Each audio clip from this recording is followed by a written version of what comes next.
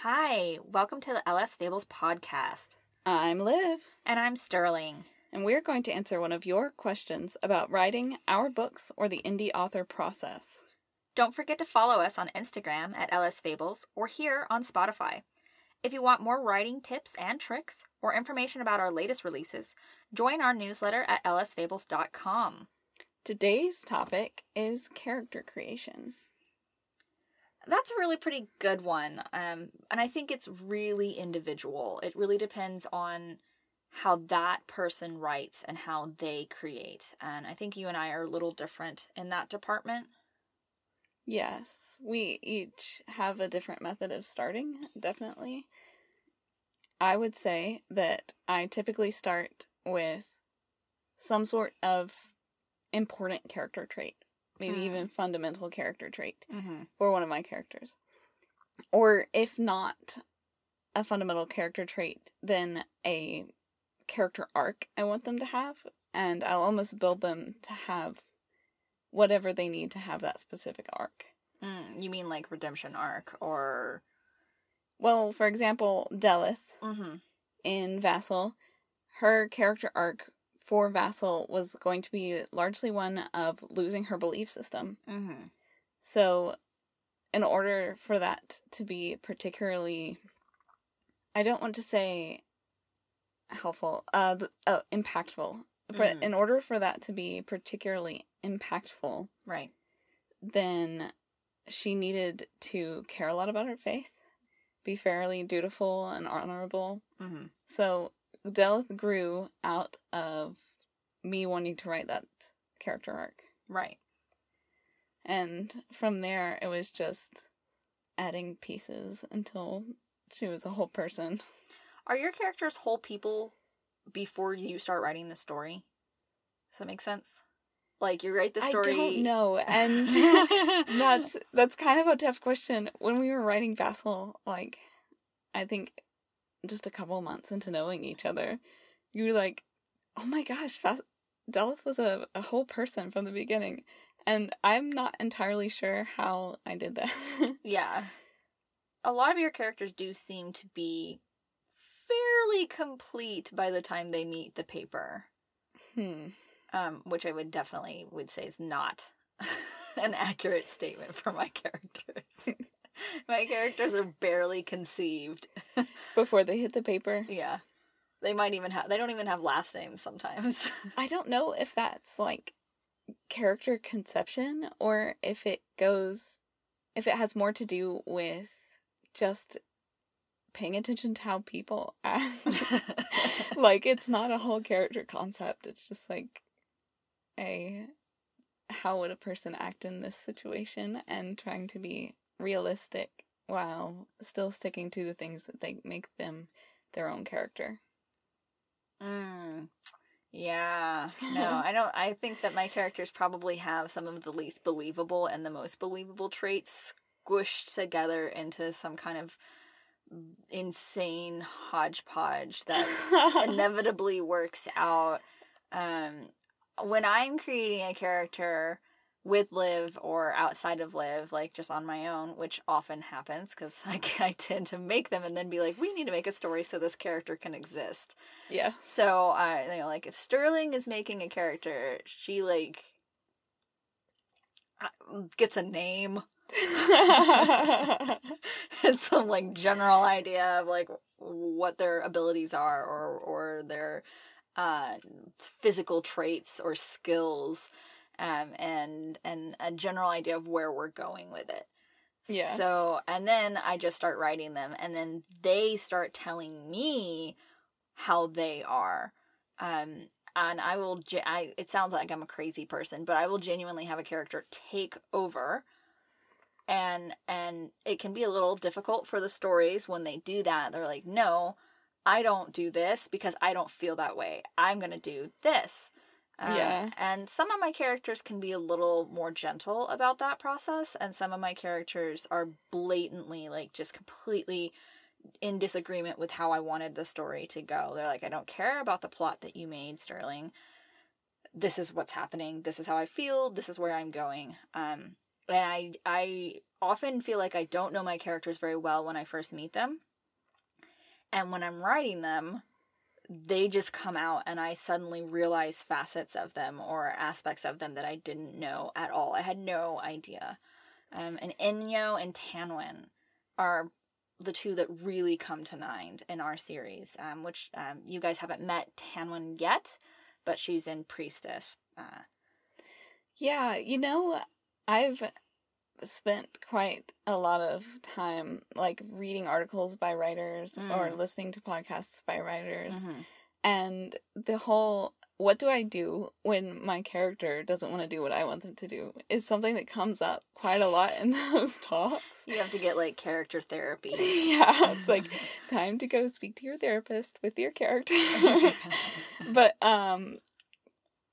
the answer usually is, or the answers that I've liked the most is generally, if your character wants you to do something that you don't want to do, the thing you want to do is not where the story should go. Right. Like, it's like some subconscious level of your brain telling you, this way would be more interesting, this way is more exciting, this is more true to character, it makes more sense. Yeah, it sounds less crazy if you're saying it's my subconscious telling me versus Inyo in my mind being like, I'm not doing that and you can't make me. Well, another like idea is our characters are all kind of pieces of ourselves. And maybe we take things that we see or that exist in the world around us, but you could say that we are an amalgamation of our perception. So everything around, all of our characters are just pieces of either us or our world, and those things all exist in our mind. So whether or not it's your subconscious or it's Inyo talking to you, it's basically the same thing, because Inyo's part of your brain. Which is deeply disturbing. Delith came from you, but Inyo came from me. But the long and the short of it for character creation is I get a name and skills, maybe a tiny bit of backstory. Oh, they're a knight. Oh, they're a baker. And they hate baking because they're celiac. I don't know. But I have, vague details. And as I'm writing, the character will just kind of start evolving and I start learning who they are. And when I'm done, I don't have to think particularly hard about what would Inyo do in this situation. What would Alphonse do? It just comes out. Yes. It's very like feeling and really just letting it happen. Yeah. I think my writing process in general is less letting it happen and more thinking about it, which makes me slow. Well, also the typing with just the little vestigial arms. To our audience, I don't have vestigial arms. She has fully formed arms, but she types like a T-Rex. Yes. Lovingly. But just little T-Rex typing. Little claws touching the keyboard. I think our main complaint is I don't use all my fingers. You don't use all of your fingers. They're all there. They all work. But you don't use them all. And it's really sad. We've written almost 4 books. How many books have we written? A lot. Don't make me count. And we've gotten through it with my T-Rex typing. Anyway, my characters just kind of come out of me. I think that Liv, from what I've witnessed, they seem better. Like, they're not half-baked. They're, like, fully baked when they come out. Well, right now I'm being faced with a really interesting character challenge. And that I'm writing characters that you came up with. Yes. Yes, and we haven't done that before. That is a new one. So basically, Sterling did what Sterling does. And one day, while I was otherwise occupied at, the job. The money factory. The money place. The place that pays me when I go there. Mm. She went and designed all these characters in this world that we're now writing. Which is how we usually start writing something. But this is the first time where I didn't come up with the character concepts that I was going to be doing. And so I'm having to flesh out characters that weren't my own brainchild originally. Yeah, it's more like an acting role. Like, Kind of. I'm like, here's the role and here's the script, but you're gonna actually really fill in Yeah. the character. Especially because, thankfully, you did leave me quite a lot of room. So... Well, because I don't... Half-baked. Yeah. So they're baking. Yeah. They should come out quite done. But... And I love them dearly already, so... That's good. Mine are still gonna be half-baked, even though I made them. No. So, for your character creation, do you have to have some kind of, like, visual or auditory inspiration? Auditory, generally, no. Sometimes they just come with it. But, visual representation helps, but I think that I could probably write a character without it. I can write characters, I think, more accurately without visual representation. Really? I didn't know that. And here we are spending all these hours on Pinterest boards. I feel like the pictures or visual representation alter my perception of the individual. Which might be why Inyo is so intensely Inyo. Because we didn't really have any kind of...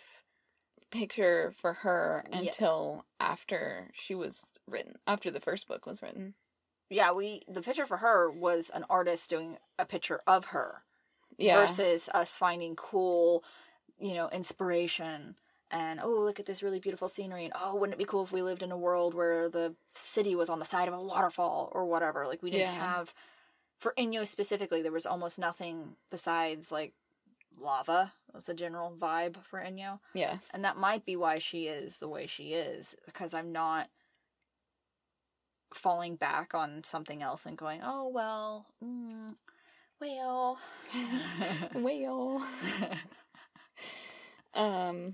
maybe. I don't know. I don't think my character, my mental character concept is changed by the pictures we pick.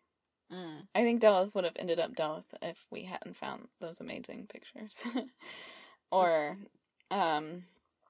Etienne, definitely. I hardly ever look at his character concept. Probably because he's a guy. No, I would say that I probably would do better without photos, but photos are not photos, but the artwork aren't hindering to me, but they alter my perception.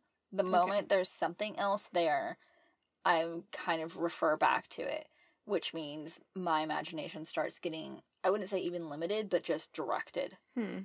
That's interesting, too, because for one of your primary characters in this next story we're going to write, you picked someone facing away from the artist. Do you think that gives you more freedom? Yeah, this one, I can do everything I want with the face. Yeah. And I don't have any limitations there. I don't have any limitations with their front. Yeah. I guess I don't feel bound by the artwork we pick. I don't know if bound is even the right word. It's just that once it's in my head, it's really hard to get rid of. Yeah. It's like tainting. That does make sense. So you start with an arc, usually. Yes. Or in the case of the latest one, where you basically gave me a character role, yes, to fill, then it's like, what kind of person would end up here? In this situation? Yes. Or with these skills? With these skills, especially. Or would be able to accomplish this before the story starts so that they're in the right position and stuff like that. And that's been really interesting because we love those characters more who have a lot of skills or are in a high position when they had to work for it, when they didn't have it all lined up for them.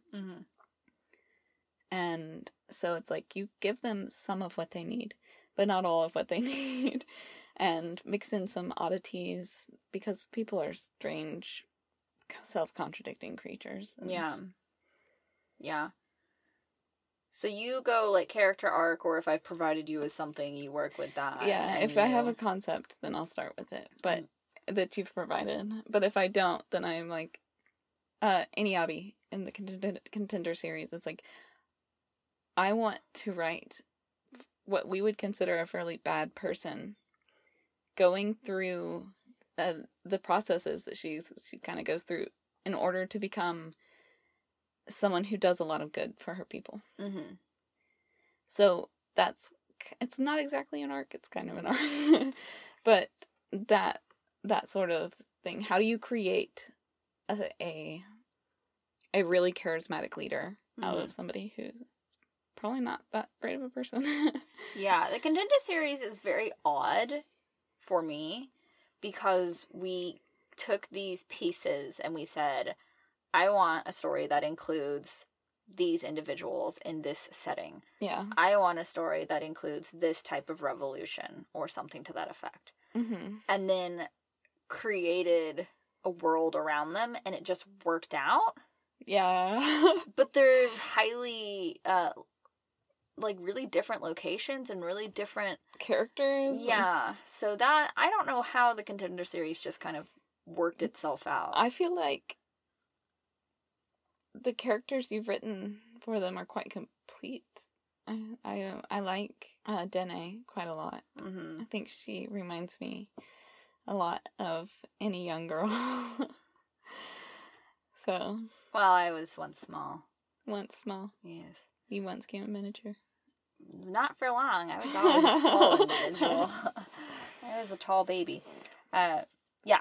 So, to summarize, character creation, I just barely get any kind of concept whatsoever, maybe a setting or a skill set, and then they just come out of me like a crazy person. And if I'm really attached to them, or they're really attached to me, they control me, and they control the story, and it's almost impossible to do anything against what they want, especially if they're highly opinionated or strong-willed like Inyo or Tanwen. It's very difficult to debate with them about where we're going, because they are not going there.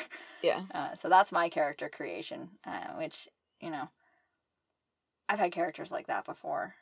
I have a crazy space alien who likes to blow things up, and I'm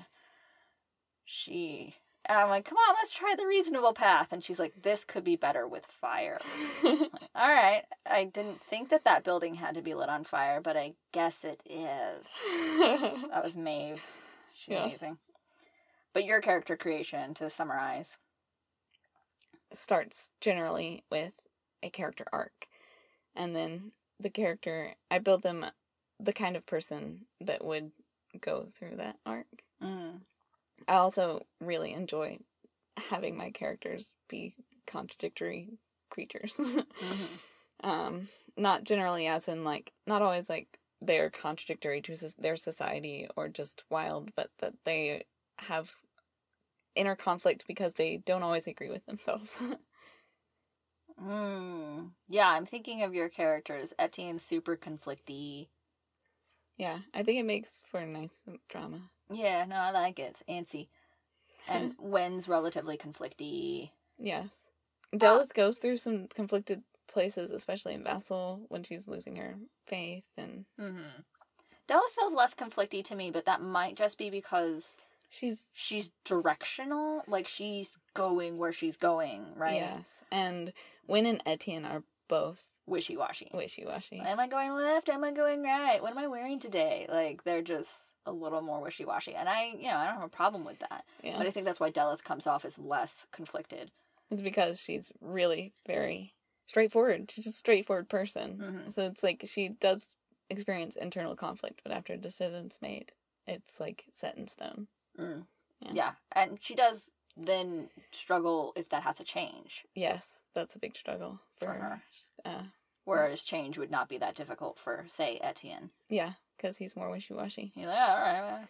Which is me in real life. Yes, you and Etienne have a lot in common. All right, well, I think that's a pretty good wrap-up for our podcast. Thanks for listening today, guys. And again, don't forget to follow us on Instagram at LSFables, or join our newsletter by visiting our website, lsfables.com.